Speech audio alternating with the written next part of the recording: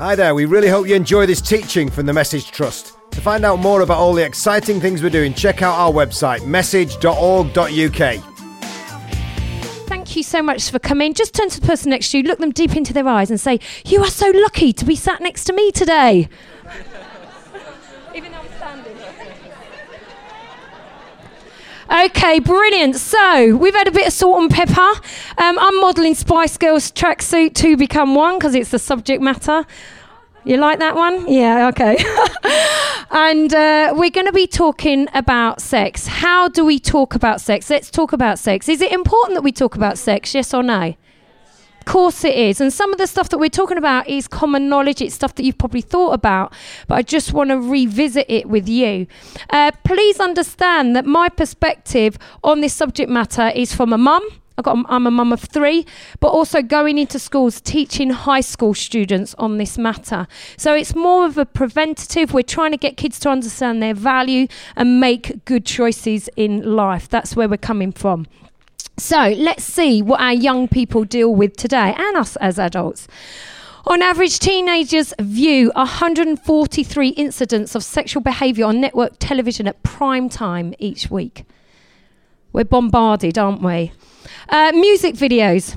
60% portray sexual feelings and impulses. We're not talking about love, we're talking about lust. Net mums, beautiful net mums. 82% of parents surveyed said that children had repeated sexual lyrics without even knowing their meaning.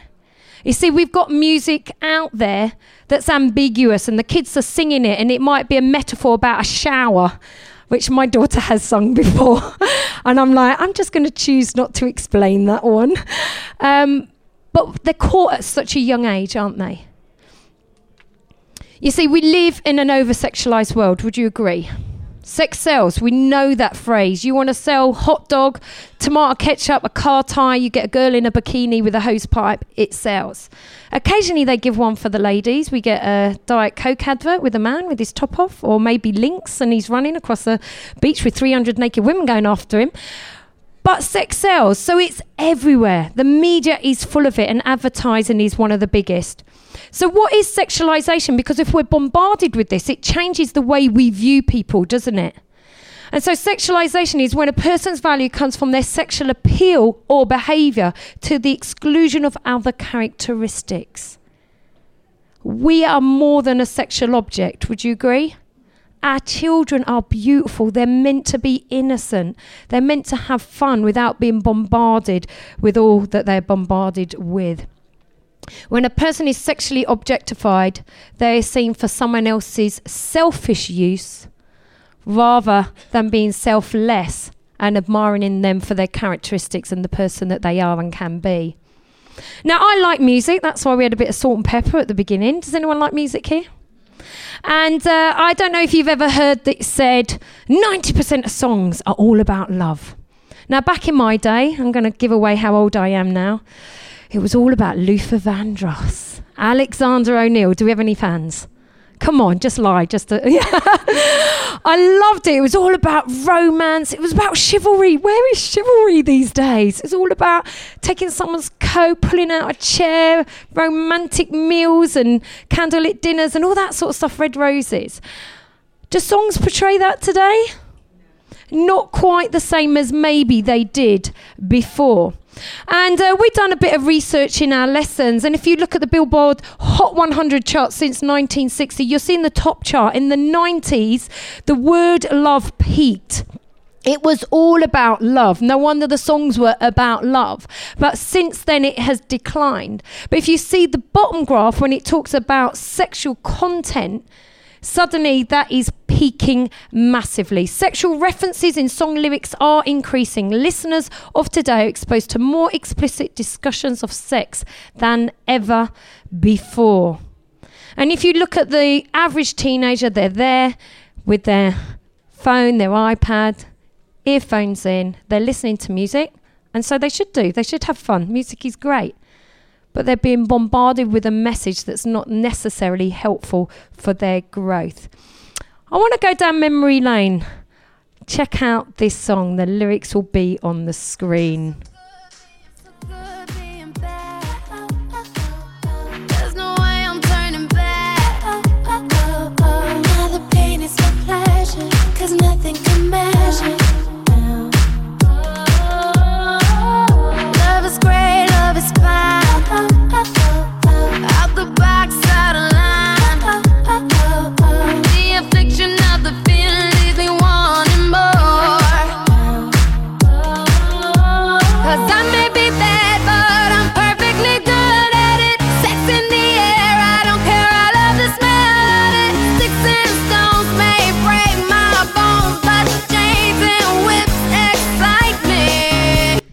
Wow. That's interesting, isn't it? Sex in the air. I like the smell of it. Kind of makes you feel a bit sick, doesn't it? It's a bit nasty.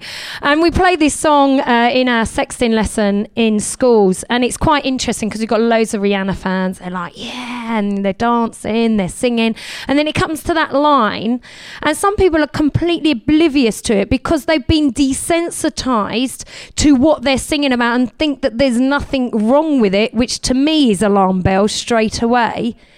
Or they're shocked because they've never realised what they're singing about because suddenly they've got the lyrics on the screen. And then Adam loves it. He always finds the kid that like in the back of their throat and they don't quite know what to do, what's in their mouth afterwards. But it's disgusting, isn't it? I don't know how you feel about that. As a mum of 3, got a 6-year-old, 14-year-old, 17-year-old, I'm like, I don't want them listening to this sort of stuff. And I'm quite passionate about it. And yet, music videos are not rated. Movies are, even though they get the ratings wrong with those most of the time. Music videos aren't. And yet what we're having is basically pornography sold to our kids. And we're now entering into a world that actually love is kind of disappearing, and we're living in a world where lust and lustful thoughts are being forced upon us. And it's becoming the norm, so no one knows the difference anymore. You see, lust is often confused with love, but it's purely a physical attraction, which has no lasting effect. So there's no relationship necessarily there. It's just feed my lust. It's about a selfish desire, where it should be about love, where you're selfless. And then you're in that relation, you're like, I care for you. I want to show you how much I love you. What can I do for you, rather than take. I don't know if you've seen this music video before. Do you know the song, I'm Feeling Sexual? It's one of those songs, my husband absolutely hates it because as soon as you hear one line, it's in your head for the rest of the day. And we were just doing a bit of research and we came across this music video and I think, oh, it's a cartoon, that's fine. To be honest with you, this is probably the worst music video I have ever seen. I know you're probably all going to go home and have a look at it, but I would advise you not to, because it's horrible, it's crude. Yet this is like one of the top songs that everybody's singing, and of course all our young people are going to want to watch the music video that goes along with it. And then suddenly you're opening up their eyes not just to lust, but different relationships in all sorts of different ways. The big thing, the big difference between love and lust is the problem is we don't know the difference anymore. And we do actually do a lesson on consent, and we look at the whole subject of love and lust. And the kids by the end of it are like, whoa, I didn't realise that. And hopefully they can make some really good choices. Who's got social media in the house? We've all got it, haven't we? We did an online safety lesson earlier this week, and we only work in high schools, but this particular high school, there was loads of gaps in the day, and I said, look, just give us some kids to work with. I don't want to be drinking tea in the staff room. They said, would you work with the year 6s? I'm like, oh, it's only a year younger. Go on, give us them. We do online safety. And then the day before, they're like, can you have the year 4s and 5s? I'm like, really? How are we going to take all the sort of like hard-hitting, juicy stuff out of the lesson? Anyway, we did it. And we played this game and we just said, so who's got Twitter? Who's got Facebook? Who's got Instagram? Who's got Snapchat? And all the year 4s put their hands up. It blew me away. You're meant to be 13. This is a private school in a very posh area. What hope do we have if our young people are all over social media where they're being bombarded with every kind of lustful desire and accessing things that are above their age, adult consent, because they all lie about their age, so suddenly everything streams in. And when we work with the older kids, we're like, right, straight away, you're doing something illegal because you're under 13, or if you are over 13, you need to change your date of birth. So if you've got any kids here and they've got on social media, say Facebook or something, Instagram, when they were 10 and now for 15, online, it's 18. So just get them to change their date of birth straight away. So if we are going to talk about sex, it's really important that we talk about love and value. You know, with our Respect Me lessons, we look at all different types of subjects like pornography, consent, sexting, relationships and sex. Everything's on the banner here. However, that's not why we go into school. We don't see ourselves as life coaches. We don't see ourselves as hitting a target. we just want to bring it back to self-esteem every single time. We want to bring it back to value. Because I truly believe if our young people can learn to value themselves, then hopefully they'll make some really good choices in life.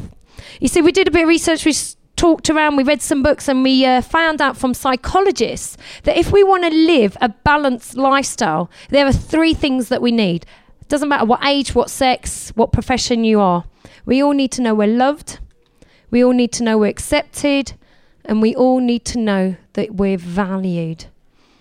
And it breaks my heart that so many people don't actually believe this. Christians don't actually believe this. When we ask in school, put your hands up if you like yourself. It's amazing the silence that's there. 1 child in 30, pretty much in every class, will put their hand up. That's it. We have got to be telling our young people their worth and their value so they're not shortchanging themselves, giving people discounts in their relationships. But we need to believe it as adults as well. The amount of times I've done the same talk in front of a bunch of old age pensioners or adults in their 40s and 50s, I say, put up your hand if you like yourself. And like, no one's putting up their hand. And I'm like, hello, you're a Christian, aren't you?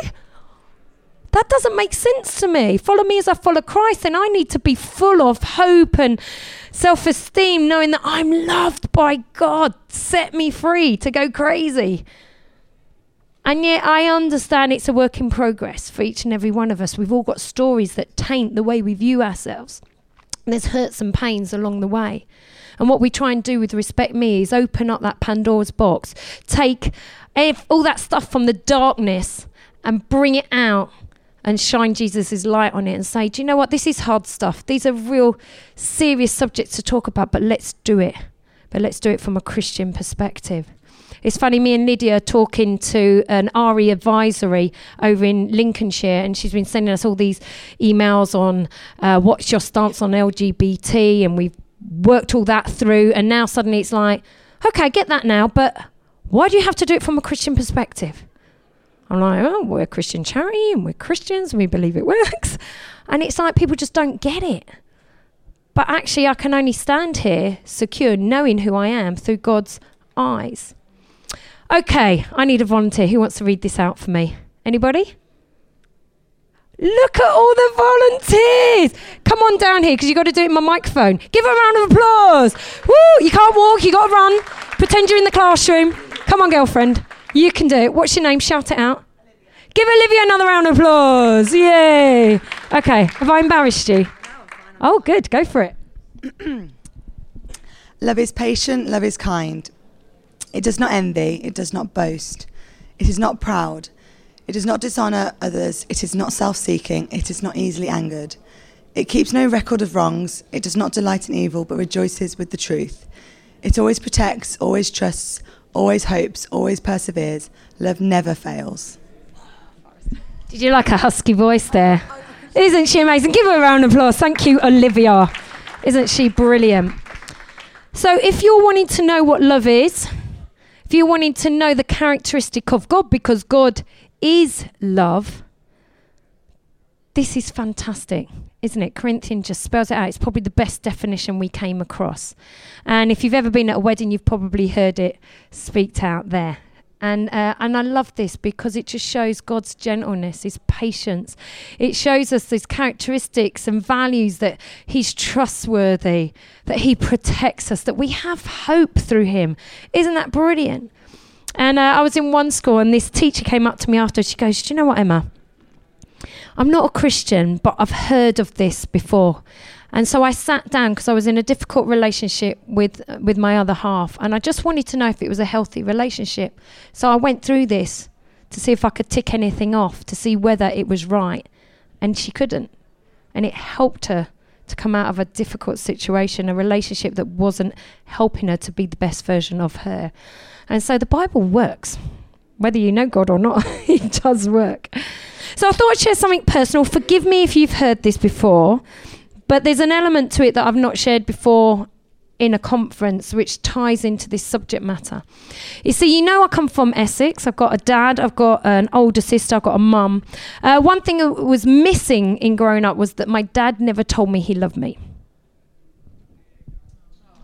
Oh, so you were nervous then? Do I say, oh, do I laugh? I can laugh about it now because actually me and my dad have a great relationship. But as a young girl, I wanted to know that I was loved by my dad. I wanted him to say those 3 words. I wanted that affirmation. I wanted him to be proud of me. I wanted him to want to hang out with me. Saturday comes, shall we go bowling? Mackie D's, Golden Arches. And none of that ever happened. The only time he really talked to me was when it was a backhander because I'd been out of line. He's got big leather hands. It really hurt. Anyway, so I thought, that hurts. That's a bit hurtful. But, you know, I'm only young. Maybe he'll change. As we got older, we were out one day and he said to my sister in front of me, Sarah, you're my favourite daughter. That's harsh, isn't it? No dad should say that. And I thought, okay, I get the hint now. You don't love me, Dad. Okay. But I was desperate to know what it was to be loved by a man. That was just me as a little girl. I wanted my dad to call me his little princess, and it never happened. So as a typical Essex girl, I thought, it's all right, I'll sort it out. I'll get myself a boyfriend. He'll fall in love with me. He'll tell me those 3 little words. We'd get married, get a goldfish and a guinea pig, and we'll live happily ever after. That was my plan. But the problem is, in Essex, most boys, whether it happens in Manchester as well, they didn't know what love was. This love that we know we need in order to have a balanced lifestyle that psychologists tell us we need. They didn't know what it was. Or occasionally they would say they loved you, not because they loved you, but because they wanted something out of the relationship. And it was more than a cheeky kiss behind the bike sheds. And my problem was, I'd been brought up going to church and I was told, sex is for marriage. Full stop.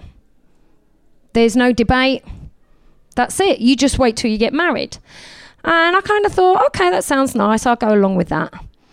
But there was no discussion. And so every time I went out with a guy and we got so far in the relationship, they wanted to push it the whole way. And I'd be like, oh, sorry, I can't do that because I'm a Christian. I'm waiting till I get married. Do you think they hung around? They were out that door in their sneakers because all the other Essex girls were quite happy to go along with the flow. So why would they wait for me? And you can imagine little old me desperately seeking love, acceptance and value, yet I'm getting rejected. And it got to a stage where I started questioning my faith. Well, why does it say this? Is God just a killjoy? Does he not want me to have fun? Surely the Bible's got too much dust on it. He doesn't really understand what the pressures are today from back then. But the bottom line was I didn't want to get rejected anymore. And so when I start dating this guy called Neil and it's going really well and he was a comedian, so he made me laugh. We like that, don't we? It's people who make us laugh. And I was like, I don't want to be rejected anymore. So I made a decision, not because I wanted to have sex, but I just didn't want to get rejected. So we started sleeping with each other. It was okay. It wasn't anything amazing, probably because I didn't want to actually do it and I was just going along with the flow. And then I'm working at Coots and he rings me up one day and he says, oh, Emma, don't bother coming round tonight. I went, oh, are you busy? No, I just don't want you to come round. And then I'm like, oh, okay, well, shall I come tomorrow? No, don't come tomorrow. Well, when do you want me to come round? No, not again. Yeah, no, I don't want to actually go out with you anymore. I'm like, you're dumping me on the phone? Are you serious? I'm at work. Is this like a joke? No, it's not a joke. And I'm like, why don't you want to go out with me anymore? And he said, I'll be honest with you, Emma. Fat women don't do anything for me. And this is a little girl who's just desperate for love, acceptance and value. This was a little girl who gave up everything, her time, her money, her energy, her virginity to a guy who just threw it back in her face. And to top it all, called her fat. So then she had a self-esteem issue. And I had a choice at that moment. Was I going to brush it off and be this strong Essex girl and just move on? Or was I going to change the way I looked out of desperation just to have him take me back again? And sadly, I took the latter. See, I hit the gym, I was running track, pumping iron, doing every class you can think of, 2 hours every single day, thinking if I can change my body, maybe he'll have me back. I don't know if you've ever been down the gym, it's flipping hard work. Whew. And your body just doesn't change overnight. So I thought, I've got to come up with another plan. Oh, that's easy. I'll just skip a few meals. Then I won't eat the calories and then I'll shed some pounds alongside still going to the gym. Another problem. I really like my food. Do you like your food? Flipping love my food. I had McDonald's on the way here, so don't get too close. I've had a burger and onions, so I do stink a bit. But I thought, this isn't working either. So then I came up with another plan and I thought, this is epic. I'm going to eat all the food I love, all the burgers, all the cans of Coke with all the sugar in, all the sweets. I love pick and mix. You like pick and mix? Oh my gosh, I bought myself a huge bag last. I had more than the kids yesterday. It's Friday sweet run. Anyway, so I distracting myself. Anyway, I thought if I eat all that food but then make myself sick straight afterwards, then I won't put the calories on. I thought, this is amazing. I'm in control. I know what I'm doing. This is easy. But 2 years down the road, you can imagine I'm in a very dark place. I've got an eating disorder called bulimia. I'm making myself sick up to 5 times a day. And I remember sitting on my bed, because I used to be the party animal. Everyone was like, Emma's coming out, invite her everywhere, she's always fun. No one wanted to hang out with me anymore because it affects your whole mental ability to live a normal life. It is a mental health issue. I remember a friend saying to me, it's a mental health issue. It's like, shut up. No, it's not. But looking back, it really is. It consumes you. And I remember sitting down, I was thinking, man, what have I done? And I'd grown up going to church, and I used to love going to church. I used to love walking and talking with God, but I didn't want to talk to God anymore or go to church because I felt like I'd really let him down. I used to be best friends with my mum. We didn't have secrets, and now I've been lying to her for 2 years, and that relationship was breaking down. My sister had disowned me because I'd changed so much as a person. And I just sat on my bed in this dark gloom, and I just said, God, what's happening? And I just broke down. I just said, God, I'm so sorry. Will you forgive me for wrecking this amazing body you've given me? And can you help me? I don't know how to get out of this eating disorder. But I choose you. I choose to put you back in the driving seat. I choose to go and live my life how you want me to live. But please help me with this eating disorder because I can't do it on my own. And I just cried out with that prayer. I don't think there's a sort of particular remedy or something that you have to do, ritual, in order for God to hear you. I think he hears all our prayers. But that next morning was a different morning. It was the first day in 2 years I didn't make myself sick. Day after that, I didn't make myself sick. The week after, month after, to this day, I've never made myself sick. You can ask any doctor or nurse, can you just wake up from a disorder and just be healed? No, but you can with God. Don't know if you believe in miracles, but I certainly do. And I really hope you guys are all Christians, you believe in miracles. And if you aren't, have a cheeky chat with me afterwards, because we need to sort that out. But the reason I tell you that story is because that's when my passion for Respect Me was birthed. Because I know what choices can do to your self-esteem, how it can change your direction in life, how it can prevent you from reaching your full potential of being the best version of you that you can be. And so I get so passionate when I'm talking to young people when it comes about sex. And we don't talk about the biology. They get that at school. We talk about relationships. We talk about self-esteem. We talk about value, liking, loving, valuing yourself. Because if you can't do that, how are you going to do that in a relationship with somebody else? And we always give our young people this card, which you can all take one home with you today. It's called the I Am card. And it's got a bunch of scriptures on it. And the reason why is because when God performed that miracle in my life, I was inquisitive. I was like, well, I'd had this label of fat, this identity that was wrong over my forehead for 2 years. What does God think about me? And there's over 7,000 promises in the Bible. And there's things like, you are fearfully and wonderfully made. You are loved. You are precious. You are accepted. You are bought at a price. You are chosen. You are adopted. And I'm like, flipping heck, why didn't I understand this before? How many of us as Christians growing up reading the Bible don't actually twig that that's for us? We think it's for everybody else, but we don't claim it for ourselves. But the most famous verse in the Bible, John 3:16, is for God so loved the world, yeah? Are we all part of the world? So every single one of us in this room right now need to walk out of here having that new garment on of, I am loved, I am chosen. And I really think that changes everything. And then I thought, well, who is this God who thinks so highly of me, who makes me feel so precious? And I knew that he was the creative God who made the world. But then I learnt more about him being the King of Kings, that if I am adopted by him, that means I'm his personal child, co-heirs in Christ. And then the light bulb moment came on. If I'm a daughter of the King, that makes me a yes. And that's what I wanted to be called when I was a young girl by my dad. He still never called me that, but I know he believes it really. Actually, I don't normally share this, but it took 32 years, a bottle of red wine and much persuasion. He finally told me he loved me. He's only done it once. I made him tell my sister straight away. He's like, what do I have to? And my poor mum, bless her, I thought she'd be really happy she was watching this, and she looked really sad. I'm like, Mum, why are you so sad? This is amazing. He's told his daughters for the first time ever that he loves them. She said, I'm really happy for you, but he's never told me. It broke my heart. But you know what? I love my dad, and he shows love in a different way, and there's a reason for that. You know, his mum died when he was really young, born post-war, brought up by his dad, his sister taken away. There was no room for the niceties of sharing that love in that sort of way. But I know he loves me dearly. Your value doesn't decrease based on someone's inability, to see your worth.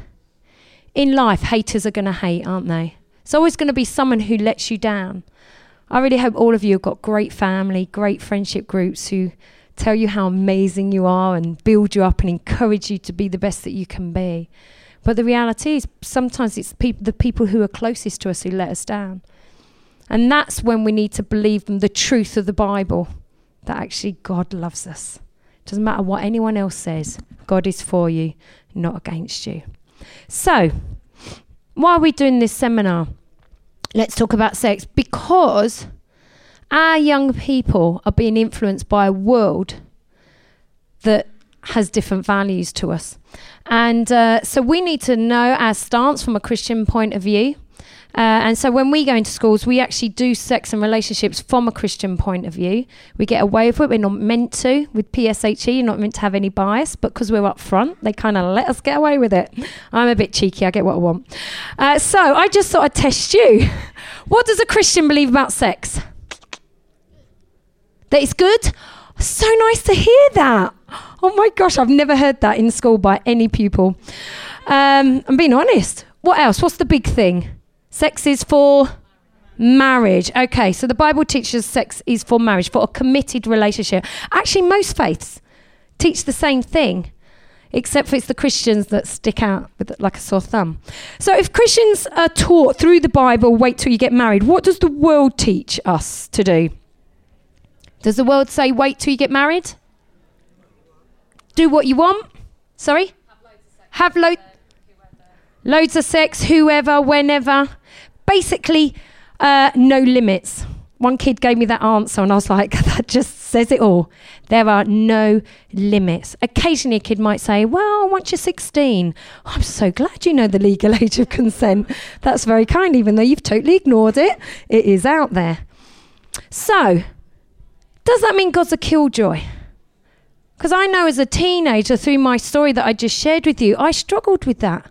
Because no one explained to me why I should wait. No one explained to me it's because, Emma, you're valuable. You're precious. Sex is valuable. Sex is precious. That is why, so that you can get the best out of it. I was just told don't have it. And then suddenly it becomes a rule, a regulation. And what, as the kids, we always want to break the rules, don't we? And so we always ask the kids at school, do you think God's a killjoy? Won't take offence at all. Put your hand up. Do you think the Bible's out of fashion? It's too much dust on it. It's not relevant.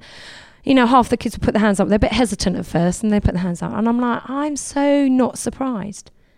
I'm so not surprised because we live in this over-sexualised world, as we started this seminar off with, where our young people are watching programmes like Love Island. And this is just one scenario where you've got Chris and Olivia who are a partner. They're a unit, boyfriend and girlfriend. And yet on the programme, they have a conversation where Olivia was asked, would she have sex with another guy, Mike? She was like, yeah, of course I will. What's your problem? There is no correlation between sex and love. That's where it is, isn't it?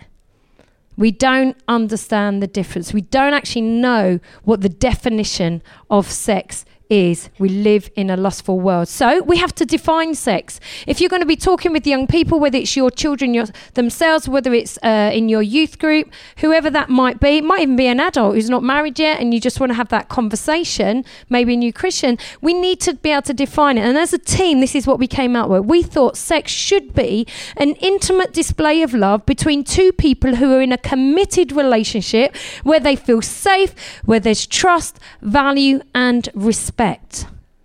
Who would agree that that's a good starting point for sex? Yeah? We've got a few nods there. That's brilliant. It should be in a place where we feel valued. We should feel safe. These are important things, aren't they? And that often comes from being in a committed relationship where you know that person, where you know everything about them, you know their intentions, where on a one-night stand, you don't know them.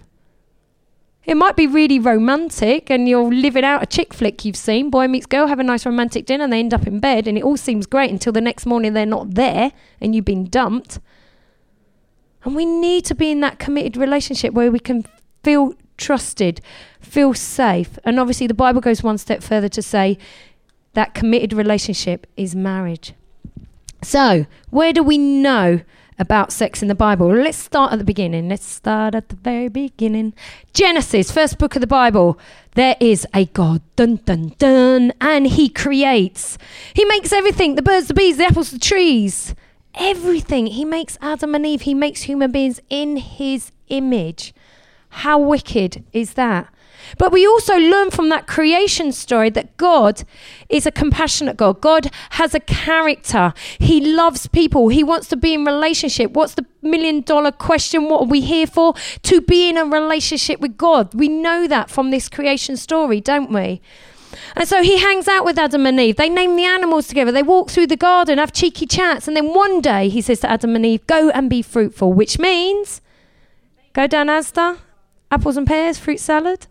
You're right, babies, let's make babies. Why? Because the world is so big, let's populate the world. Let's have other children. So we've got to make loads of babies. In order to make loads of babies, we have to have loads of sex. That was pathetic, honestly. Right, I'm going to count to 3 really quickly and you're going to shout sex really loud. 1, 2, 3. Oh, it was better. What do you reckon, Lydia? Yeah, there's so much that. They love it. It's great. It's a great icebreaker. But on the 7th day, or after the 6th day, because he rested, he had a chill out on the 7th day. We need to learn to do that. I need to learn to do that. He looked at what he made. And every day he said it is good. But on the last day he said it is very good. That's pretty cool. So if our kids, our young people are thinking God's not relevant, sex is seen as dirty in the eyes of Christians, it's not good, it's bad, all those sort of things that a lot of young people do think, we're able to go in and say, actually, there's good news here. We believe God created sex. It's a gift. It's a present. It's something that we can use to show someone intimately how we feel about them in a way maybe words cannot express, as long as it is done at the right time with the right person. We are told that God tells us to go and have sex, and that sex is good. Now, at that point, school kids get really excited. So we say, I know what you're thinking. Don't get that mobile phone out at the end of the lesson. Text that hottie you've been checking out and say, how about you and me under the bushes? Because Emma said we can have sex because it's good. We're not doing that. And we're not advocating underage sex or one-night stands or anything like that. But what we're saying in our lessons is, let's get to the bottom of it straight away. Sex is a good thing. It is a good thing. And unfortunately, anything that's good in this world can be abused.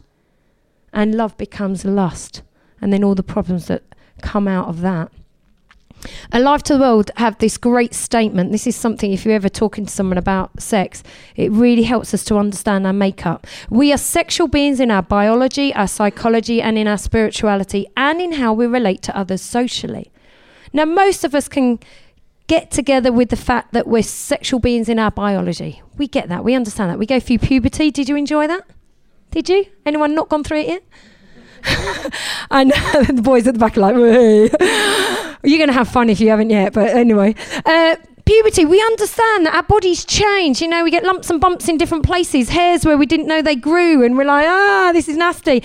And then the hormones rush through and like, what the heck is going on? But then some fitty walks in and we're like, shawing, come sit next to me, baby. And we kind of like, you know, tongue-tied, sweaty hands, and we go through all these experiences and we want to experiment. So we understand that, don't we? We understand that if a guy and a girl get intimate and actually have sex, there are chances that a baby will be born 9 months later. It doesn't just happen in the movies, it happens in the real world. And so we get that, but what we forget is that we're sexual beings in our psychology, in our emotions. And we connect with people in an intimate way that you don't when you're not having sexual intercourse. We also forget that we're sexual beings in our spirituality. Most faiths will believe that we are spiritual beings. Why? Because we're made in God's image. God is a spirit. It's a way we communicate with each other. So actually, when you decide to go the whole way with someone, there's a physical bonding, there's an emotional bonding, and there's a spiritual bonding as well. So no wonder when you break up or you get dumped from a relationship where you've gone the whole way and you think you're going to marry and live happily ever after, your whole world comes crashing down because there's that tearing of all three. And I would actually say, and I've heard people say, if you are a Christian, and maybe you became a Christian later on, or maybe you made mistakes or you've changed your choices of how you view sexual activity, if you are in a place like I was, where actually I had sex with someone that wasn't my husband and later on got married, and if that's an issue, maybe you need prayer for that, to have that spiritual bonding cut off. I don't want to over spiritualize this, but I'm just saying, if there's someone here who's like struggling, maybe that's something that you need to do. Learning how to respect sexuality is important to becoming a balanced individual, one who's able to freely form lasting friendships which prepare for marriage and bringing up families of the future. Believe it or not, our young people in school, pretty much all of them, I'd say 95% of them want to get married. Isn't that awesome?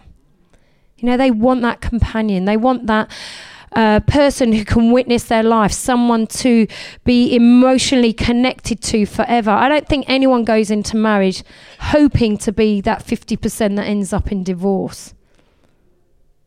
We believe in marriage as a nation. I really do believe that. And yet this is so important. And what this does is practically it says, let's start looking at our friendships first. It's very practical. Can you work out your friendship? Can you resolve conflict in a friendship? Because it's amazing at school. You have BFFs since reception class. They get into high school. Someone looks at someone's boyfriend in a certain way. It's like, talk to the hand. Someone snogs your boyfriend or someone says something nasty, and then you break up and you are arch enemies forever. How do we resolve conflict? We need to be brave. We need to be able to say sorry when we mess up. We need to be able to forgive even if that person has not said sorry, if we think the relationship is more important than the deed that caused that argument. And if we can start resolving conflict in a friendship, that will give us a great foundation for moving into a romantic relationship later on. Then if you've read those books, Mars and Venus, women and men are quite different. I do believe we are different. So let's get those foundations in, so that actually when we do get into that permanent relationship, we're armed, we're prepared, so that we can be the best that we can be, the best husband and wife. We can honour and love that person and work through things for ourselves, but also for the children. Because I don't know about you, I mean, Rachel on our team, her dad and mum split up when she was very young, and that really affected her. And she understands what it is to be a child in a broken marriage. And I don't think anyone dreams of that. But if we want to stop that, let's work at our relationships. Okay, this is, you might recognise this girl. This is Emily from In Your Face, but she is an actress sharing a true story. Check it out.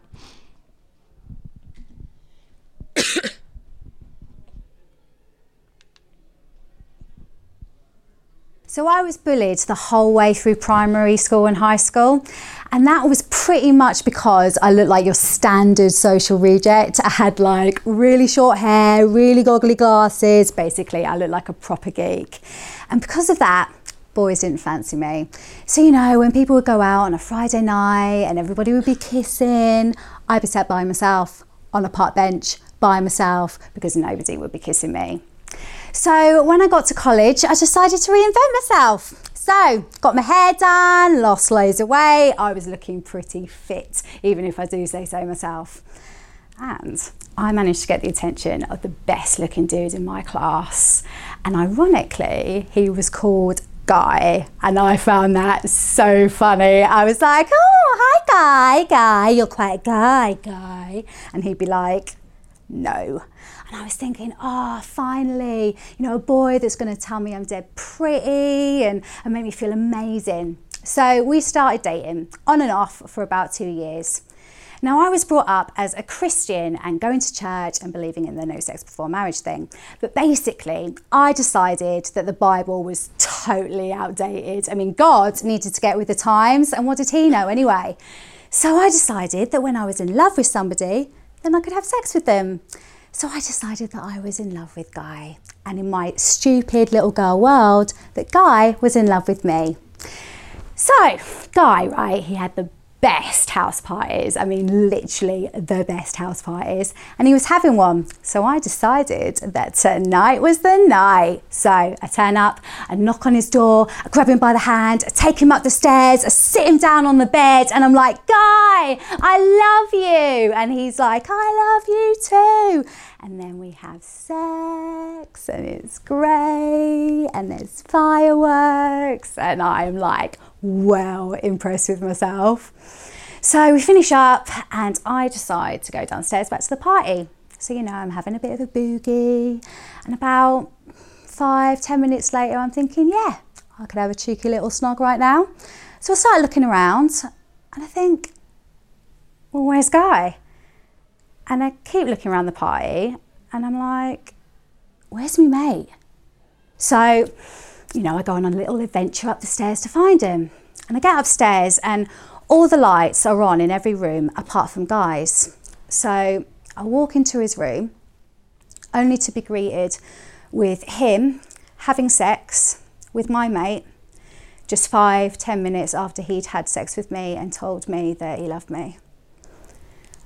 And I was absolutely gutted. I was devastated. And it turns out that the whole time that he was with me, he was actually sexting and sleeping with other girls. And I'd not been clever. I'd not used contraception. So I found myself in a clinic getting tested for STIs and lying to my mum, which I don't lie to my mum. I hate lying. Luckily for me, I didn't have anything. However, a while later, I met up with my friend who still knows Guy, and Guy has now got something called genital herpes. Now, if you know anything about STIs, that you'll know that if you have genital herpes, there's no getting rid of it. You've got it for life. And unfortunately, that was the consequence of Guy's actions. And he thought he was really clever, sleeping with as many girls as he possibly could, because that's what the world tells you to do, right? So that's what he did. And unfortunately, he passed it on to his girlfriend, and she too has genital herpes. Now, if she gets pregnant, that could cause some major problems for the baby, because if the infection flared up at that time, it could get caught in the baby's throat. Now, I wouldn't wish that upon anybody. I wouldn't wish it on Guy, but unfortunately, that was the consequence of his actions. Now, I would love to tell you that I was really clever from there on in and I didn't have sex with anyone, but then I'd be lying, because I wanted to feel accepted. I wanted to feel valued. I wanted to feel like I was beautiful. And the only way I thought I was going to feel that was by sleeping with boys. And I actually think that they caught up on the fact that if they told me that they loved me, that I'd sleep with them. So they were sleeping with me, and then they were leaving me. And I was starting to feel more and more hurt as a person. And I actually started to feel quite vulnerable. And I thought, you know what? I really need to do something about this. And I kind of saw myself like a chocolate box. And it felt like every time I had sex with a boy, I was giving them a chocolate from a chocolate box. Now, my chocolate box was starting to feel pretty empty. And I don't know about you, but I really want to get married someday. Like, I really want to get married. And for me, I believe that my husband deserves the absolute best from me. And I don't want to give him just a half-eaten chocolate box. I mean, I'm sure he'd take it, but I want to give him a full box. So when I became a Christian, I decided to believe it, not because of what my parents believed or what they thought or what anyone else thought. And it says in the Bible that the old has gone and you are a new creation. And God has given me, a whole new, fresh chocolate box to start again with. And you know what? I'm going to keep a hold of my chocolate box for dear life. No one is touching my chocolates. And I've decided not to have sex until I'm married. There's not as much drama and heartache in my life since I made that decision to not sleep with anyone. And the reason I'm telling you this story is that maybe you might not make the same mistakes that I did. Wow, crazy story, hey? But it's the norm. It's what our young people have. That's their story today. Girls desperate for love, doing anything to not be rejected. And yet this is a Christian girl who was brought up by Christian parents, going to church, coming to festivals, conferences like this. And my challenge when I see those sort of things is, what am I doing to stop that? When I'm running our youth group on a Sunday morning, or my kids. Now, my kids can't get away with it because they have to sit through all my sessions. But are we talking to our young people about sex? Are we telling them the consequences of it? Are we actually looking at STIs, knowing that chlamydia is on the rise? We had an antibiotic and it was almost non-existent, and yet the body is rejecting that antibiotic. It's on the rise. Syphilis can kill you. And you tell a kid that in school and they're like, what the flip? Or that they might get an STI that will make them infertile, which means they will never have children. Are we articulating this with passion and concern because our kids are so valuable to us? Or are we too embarrassed because it's a little bit awkward? I don't know who you want to educate your children or your youth group or whatever context you have children in. I don't know who you want to educate them on sex, but I would say it's better to come from you than the world that we live in. We always signpost kids at school because we always share our personal stories. We talk about God and his value for us, but we legally have to in school signpost them to the agencies. There's lots of agencies out there. ClickSeop is the child exploitation online protection site, and there's lots of different things we can direct people to. But why not say pray about it? Why not say talk to a Christian? Why not say go to church? Have those conversations, because I really do believe God can help us whatever our situation is. Now, time is ticking, so we're not going to go through this practically, but we always ask the kids, well, why do girls have sex? Go on, I'll ask just a couple of you. Why do you think a girl would want to have sex anyway? Sorry? To please their boyfriend, yeah. To get affirmation, maybe, to get respected, to keep the relationship. They don't get rejected. As long as he's happy, then the relationship's going to hang out. Any other reason why a girl might have sex? Sorry? To be part of the crowd, just to fit in. Yeah, because everyone thinks everybody else is doing it. In one school, there was a group there, and they do a project called Are You Different? And they work across the nation, and they ask all the kids in year 9 and year 10, how many people do you think are having sex in your year group? And everyone responds anonymously, I reckon at least 90% are already doing it. And then they ask them specifically as them as an individual, are you actually sexually active? And across the nation, it's the same, only 10%. They're not actually all doing it. It's all mouth, no trousers. They reckon a third of what comes out of a bloke is all mouth, no trousers. Sounds very disrespectful. I'm sure it comes out of the women like that as well. But those who brag about it probably aren't actually doing it. But the relief on the faces of kids, particularly girls, wow. So I don't have to fit in. Well, no, because not everybody's doing it. And I think a lot of the time with girls, we get it the wrong way round. Girls think, if I give sex, then I get love. And we're trying to educate girls. No, you form a relationship first. You learn to trust them. And then if it's working, then you might show that love. If you're of the right age and it's the right time and it's your choice. And then it's an expression of love. And yet they keep doing it the wrong way round. It's crazy, isn't it? Is it different for guys? Why do guys have sex? Experience? Love it. Talk about it all the time. It's everything, so let's experience it. Yeah, any other reason? Yep. To feel like a man, yeah. And we'll always have in every class, the first answer will always be to brag about it in front of their mates.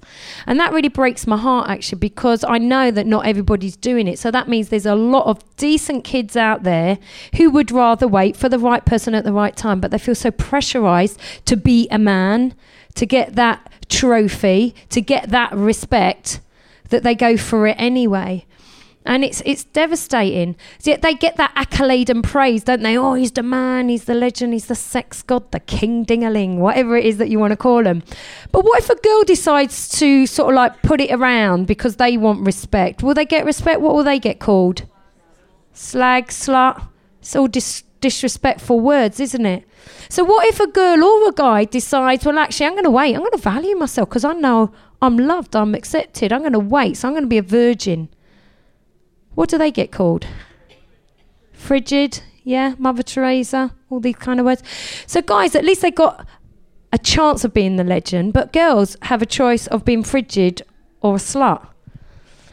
And it's brilliant because we actually asked the girls to make a decision. If you had the choice of being a slut or frigid, who would rather be called frigid? And they actually put their hands up. And I make all the boys give them a round of applause. It's great. And they're kind of a bit shocked. And I'm like, well, what you've done right now is you've made a choice about your future. You've made a choice to value yourself and stand against the flow, stand for something instead of falling for everything. And actually, that's the same for boys and for girls. We all need to know we're valued. And that's why we always like doing these lessons as a group of mixed sex. So it's important that we know our value. And as I said earlier, who is teaching your kids about sex education? Because the statistics are quite shocking that the biggest age group of watchers of porn, particularly guys, are 12 to 17-year-olds. And they reckon on average the teen watches 90 minutes of porn a week. Whoa, that's a movie or football game. So when you hear that phrase, he's got sex on the brain, he literally has got sex on the brain because, you know, that just one image can affect you for a lifetime. You're watching 90 minutes of it. Yes, it's going to desensitize you, but you're going to be obsessed with it. Our kids are learning it through magazines, through videos, through social media. Yes, they get sex education through the school from year 6, but what they're going to be more noticeable of is the stuff they see online.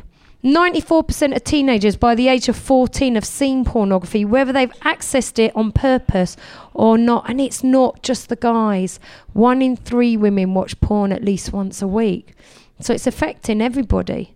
And so when we go back to those music videos we were playing earlier on, that's soft porn. And we just think it's okay. So, well, if that's okay, I might as well watch something that's a little bit more raunchy, a little bit more edgy, and then you get addicted to that.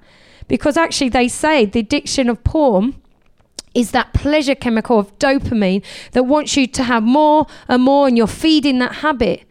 But actually that dopamine is the same for gambling, running, and even getting followers and likes on social media. We're addicted to so much stuff, aren't we?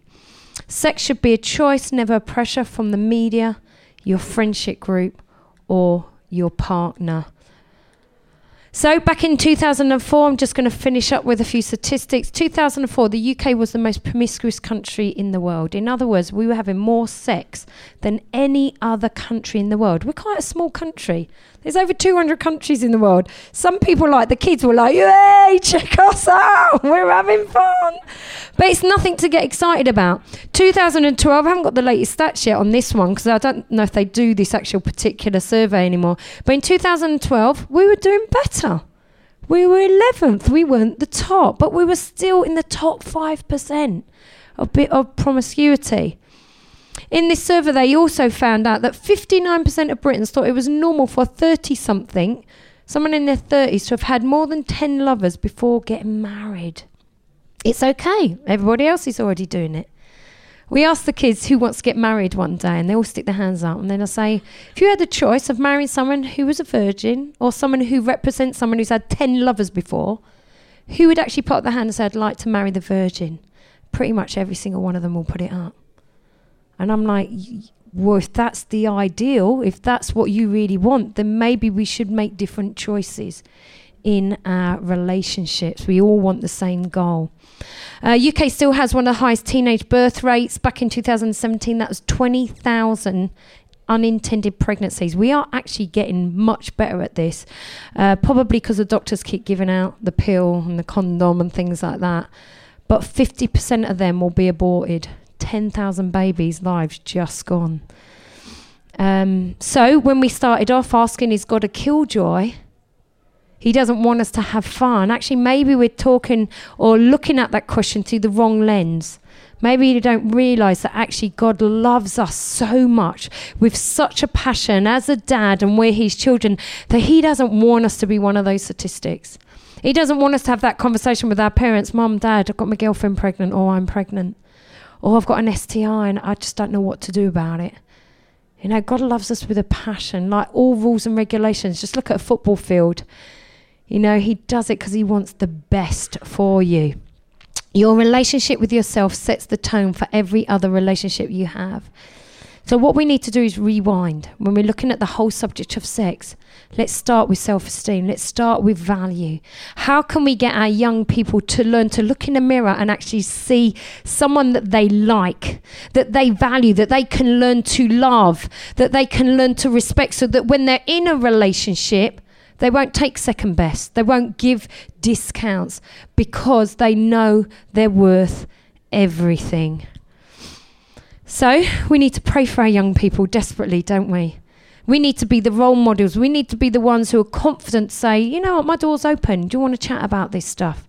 Without judging, letting them express their emotions, their feelings.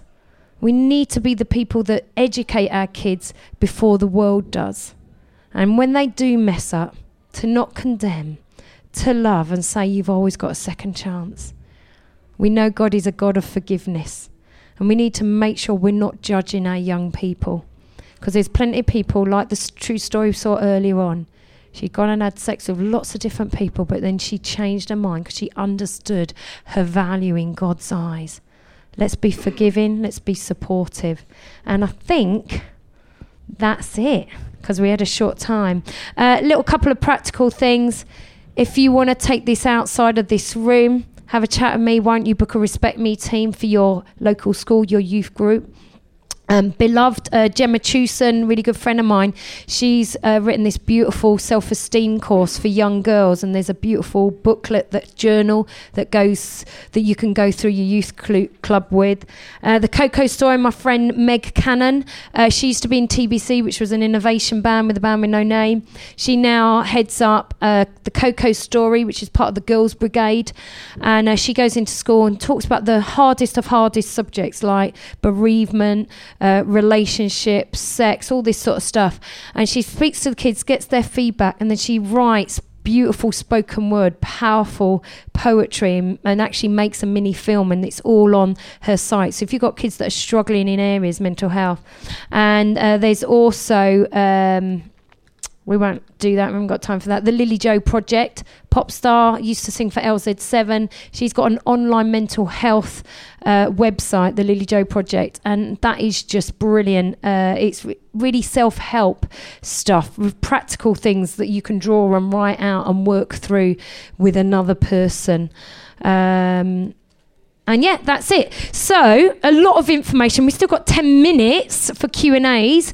If you need to dash off, don't worry, we won't let anyone trip you up on the way out. But I'm here at your disposal if you've got any questions. We've kind of touched the surface of a huge subject, and maybe some of you got questions, so I'll throw it out to you. Don't worry if you haven't. Yeah, Olivia. With a youth group, would you separate boys and girls, or keep them together, or what? You can do both. I know a lot of people love to separate, so they feel like they can be free. I think with girls you're going to be talking so much more about self-esteem and broken hearts and all this sort of stuff, and guys are a bit tougher and they may need it in a different way. Personally, I always want them in together because I think they learn from each other. Like when you do that question, well, why do girls have sex? And then the guys will understand where they're coming from. And when the girls hear that the boys are like, yeah, it's all about being a lad, it's all about lad points, and they'll be like, oh, right, okay, I get it. Yeah, you ain't coming near me now.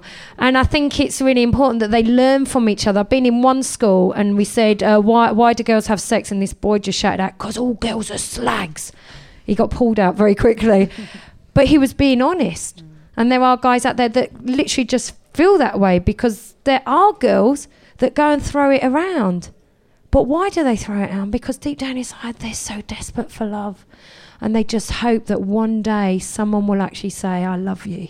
And I know a girl with a true story about that, and it breaks your heart. She was a Christian growing up, desperately wanted to fit in. All her mates were talking about sex, so she just went out on a one-night stand just to fit in with her mates.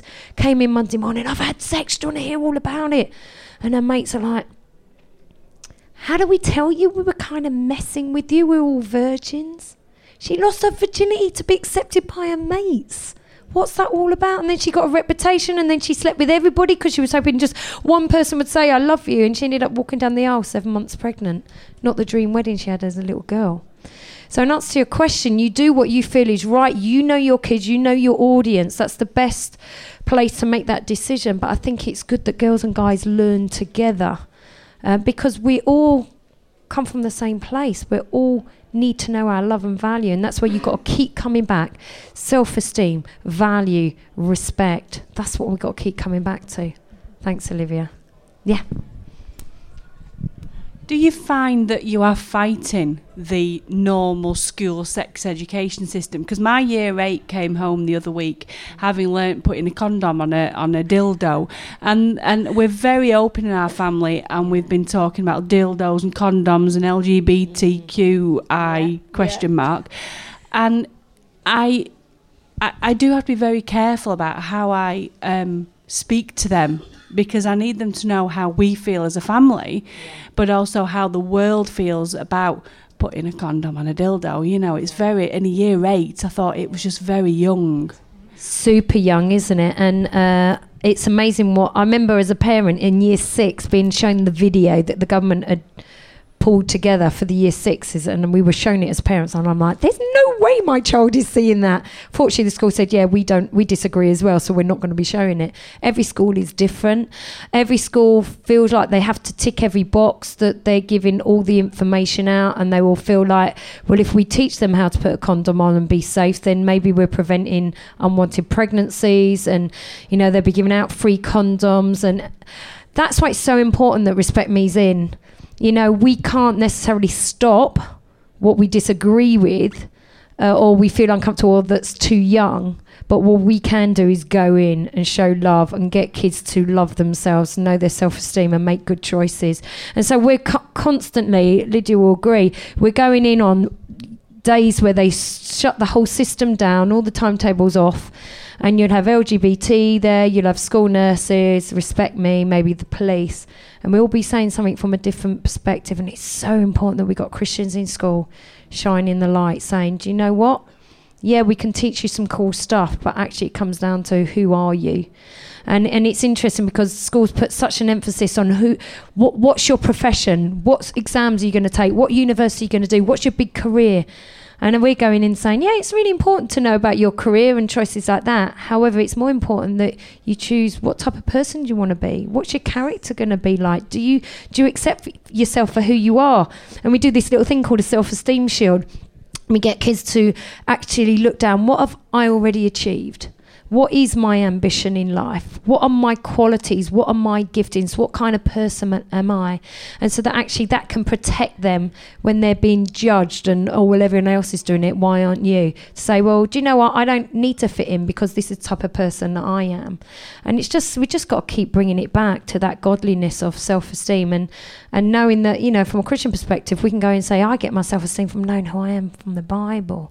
And these kids take it home. They really do. They take these cards home, and like years later, I had this girl queue up for like 20 minutes at the end of a lesson, and normally it's like I'm cutting myself or I'm making myself sick, all these issues, safeguarding stuff. And she just said, I just want to say thank you. You've been coming to my school for 5 years. I've gone through your whole project and it's really helped me. Thank you. Made me cry. Because we might not be like a band. We can't put on a concert at the end of the week and say, everyone become Christians. But hopefully we can give God-given life skills that will help them to make really good choices. And you find out that they're sticking them on their mirrors, they got them in their bags, they keep them throughout life, and it's just beautiful. And we've just got to play our part. Just talk to the kids. Okay, you did that today, that practical thing. Why do you think you've done that? Do you need that for now? Possibly not, but you do know for the future. Because we don't know what's going to happen with our kids, with Christian kids, because they may decide they're at a party, they've had too much to drink, they're in a difficult situation. It's not something you want to think about. It certainly opens up the conversation. Yeah, use it as an icebreaker. We sat around the table, and it was probably not a good idea to have me this. When we was basically sat around, and my daughter said, "Mum, what's the difference between a dildo and a strap-on?" And I'm going, I can't believe I'm having this conversation with a 14-year-old, and it was great because I was able to open up, and we are very open in our family. But then at the end of it, my daughter said, "Oh, it's good that we're Christian, then, isn't it?" And it was lovely. Yeah, because they are very, Brilliant. Well, if you break it down, when kids are at home in infant school, junior school, who are their primary role models? Parents. When they're young, it's their parents, isn't it? When they get to high school, who is it? It's their peers. Teachers are influential, but it's their peers that are going to change their decisions in life. It's amazing how a child totally changes from year 6 to year 7.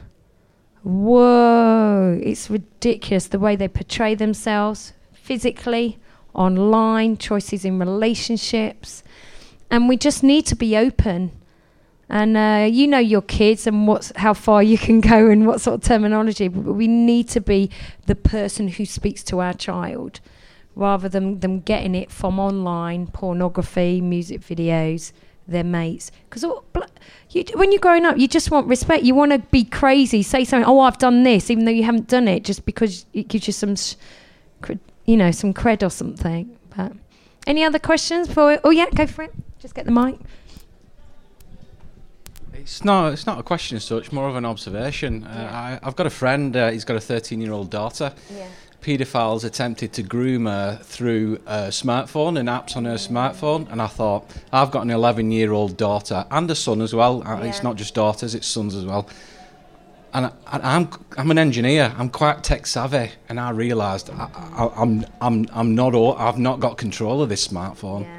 And I thought, I really need to get a grip of it. Yeah. And when I looked at their phones, I realised just how open they are to abuse by paedophiles. Totally. And talking to other people on the subject, they're everywhere. Yeah. I've talked, we've experienced that. We've experienced, people trying to talk dirty to our children. And we need, as parents, we need to close the door to these perverts. Yeah. We need to, if we're giving our children smartphones, we need to get a grip of them. And if we can't get a grip of them, find someone who can understand these smartphones and close the door before it's. There's an app. I've recommended it to my friends. Some of you will be really on it and already have it. It's in conjunction with the NSPCC. You can get it on the App Store. It's called NetAware. Anybody got that? But it basically, you can type in, say, Snapchat, Insta, Tumblr, whatever it is, and it will give you a review with the NSPCC of the pros, the cons, the dangers to young people, and the perceived, perhaps, benefits. You're able, as a parent, to give a review of it for other parents to read, and they will. Your husband Tim was on this actually on Snapchat. So scarily, the one that he brought up for Snapchat, young people said, "I would use this, and I think it's safe for people 12 and over." NetAware said, "We think it's 14 and over," and he posted and said 16 and over. And so other people can then respond to that. And I've advertised it because my niece has started in year 7, and I said to her mum, she's going to come up with all these apps, and she was like, "Great, this gives me what you were talking about, that tool to be able to get ahead of them and just say, actually, this could be really dangerous for you because of this reason, but actually if we use it in this way with this filter, it's okay for you, but it's also safe for me." So it's just something really good for you guys to be able to look at, and it just gives you the info of what your child might be facing. Yeah, thanks, Lydia. And online safety is so important in this day and age. Thing that worries me when we do our lessons is every kid will like, oh yeah, I've got all my protection on there, you know, I've sorted out, only my friends can see me. But then you ask them how many friends. The other day there was a kid who had over 1,000 friends. And like, are you telling me that you trust every single one of those 1,000 with your intimate pictures, information? And then suddenly they're like, oh yeah, maybe not. The amount of teachers that have said, I'm going to go home and take some of my friends off. Because of that addiction, because of dopamine, we're all like, oh, if I've got more followers, it makes me feel better about myself. So actually, it's having those conversations with our kids. Yes, be savvy. If you're not, get someone to help you out. But also challenging your kids, well, who are your friends? Are they really your friends? Do they need to know all these details? So we always, at the end of online safety, number 1, change your date of birth. And number 2, go through your friends list. It might take you a while, but it might save you as well. And the thing is, be aware of it. Don't be scared. We're not to have a spirit of fear. We're meant to have a spirit of power, love and sound mind. But we have to be wise and take responsibility. And if you don't know, ask someone and get someone to walk through it. Snapchat. Have you heard of Snap Maps, where you can follow your friends and it's great fun? Like, oh look, there's my mate in a little car trundling down Jill Bent Road. Oh, my mate's having his hair cut, and you just think it's really good fun. I remember Destiny, my eldest daughter. She danced this morning on the stage, and she said to me when she came home, "Oh, this is great, Mum." And I'm like, I'm not happy with this. And then we decided, okay, we're going to use this for our advantage. We're going to have one person that we both trust, an adult, and they're going to know where you are at all times. Not your mum and dad, because that's a bit creepy, and I'm checking up on you. But actually, we're going to choose Rachel, who you totally trust, who she knows will only let me know if it hits the fan. I'm like, you haven't turned up. It's now 3 o'clock in the morning. I can call Rachel and find out where you are. So let's use this technology for our advantage. Let's be wise. Let's be savvy with it as well. That was the only one I actually deleted was Snapchat, because that was the only one I deleted was Snapchat, because I wasn't confident I could get the parental controls over it that I was happy with, and I just got rid of it. Yeah. And so much of it out there, when it first came out, it's like, oh, it's great, it's only like a second, no one gets to keep it. You forget that people screen save. And, you know, Destiny's friend at school, she did a picture of herself naked. Thought she sent it to her boyfriend, but put it on a story. The whole school found it. That's embarrassing. But it happens all the time. But it's not accidents now. What's happening is young people are doing it willfully. And we got one school where last year it was so bad they've banned phones totally from school. You're not even allowed to take them in now, because the craze was, let's have the 5 best breasts of the year group. And that's just degrading anyway, because they know who they are. But what was happening is the girls were willfully taking the pictures and handing them in because they wanted it to be in the top 5. Why? Always comes back to, we want to know that we're loved, accepted and valued. And this is why this whole subject matter, we need to be able to tell our friends, our family, our kids, young people, that you are valuable, and make them understand whatever you have to do. Make them understand their value. You talked about the power of music and social media and how that affects young people. I was just wondering whether you guys work with musicians or screenwriters or anything like that to communicate these things. Definitely. Well, we're all part of the Message Trust, and you've seen some of our bands. We've got a whole musical department and music teams that go into school. Brightline have actually done a song on sex. So there's lots of stuff that's accessible. We've worked with Soulbox before, so Ben Davis has done a spoken word for us that we use in our lessons. It's a difficult one because I've done that, being a band in school, and the power of music is massive. But when you've got just an hour and then it takes 15 minutes to get them in and out of the classroom, you just want to get all that information out. But yeah, I totally agree. Music, drama, all of that. A lot of the schools that we work in actually bring theatre companies in, and what they'll do is they'll do an hour production right at the beginning of the day that everybody sees in the year group, and then they get ferried off to all the different contributors. So we know that that's already happening. But the creative arts is massive. It's very important. I'm always up for it. I've got a girl that I've asked commissioned to do us a spoken word. Hopefully that will come through in the near future. But yeah, music is powerful. Are you a muso? Are you in a band? Oh, we'll have a chat later. Fantastic. Maybe we can give you a job. We want to put a new band together. Did you have anything else? Or? No, totally. Need to get music in school. I mean, that's how the message started with one band, the Worldwide Message Tribe. Because there was a guy called Jim Yost. I don't know if you ever heard of him. He's an evangelist, and I heard him speak at Soul Survivor a good number of years ago. And he's a crazy evangelist. He would like get in a little putt-putt plane, fly over the jungle, get chucked out of the plane in the middle of some crazy cannibal scenario to share God's word. And his message was that the evangelist needs to be accepted before his word, before anything that he's going to say. And actually, if you can use your creative ability and win the hearts of young people, like they're credible, they're fantastic, I like this music, which means you've got to be flipping excellent. If you can get that platform, then you've got an audience to speak from. And I know firsthand it's powerful. So we got to use that wisely. Yeah.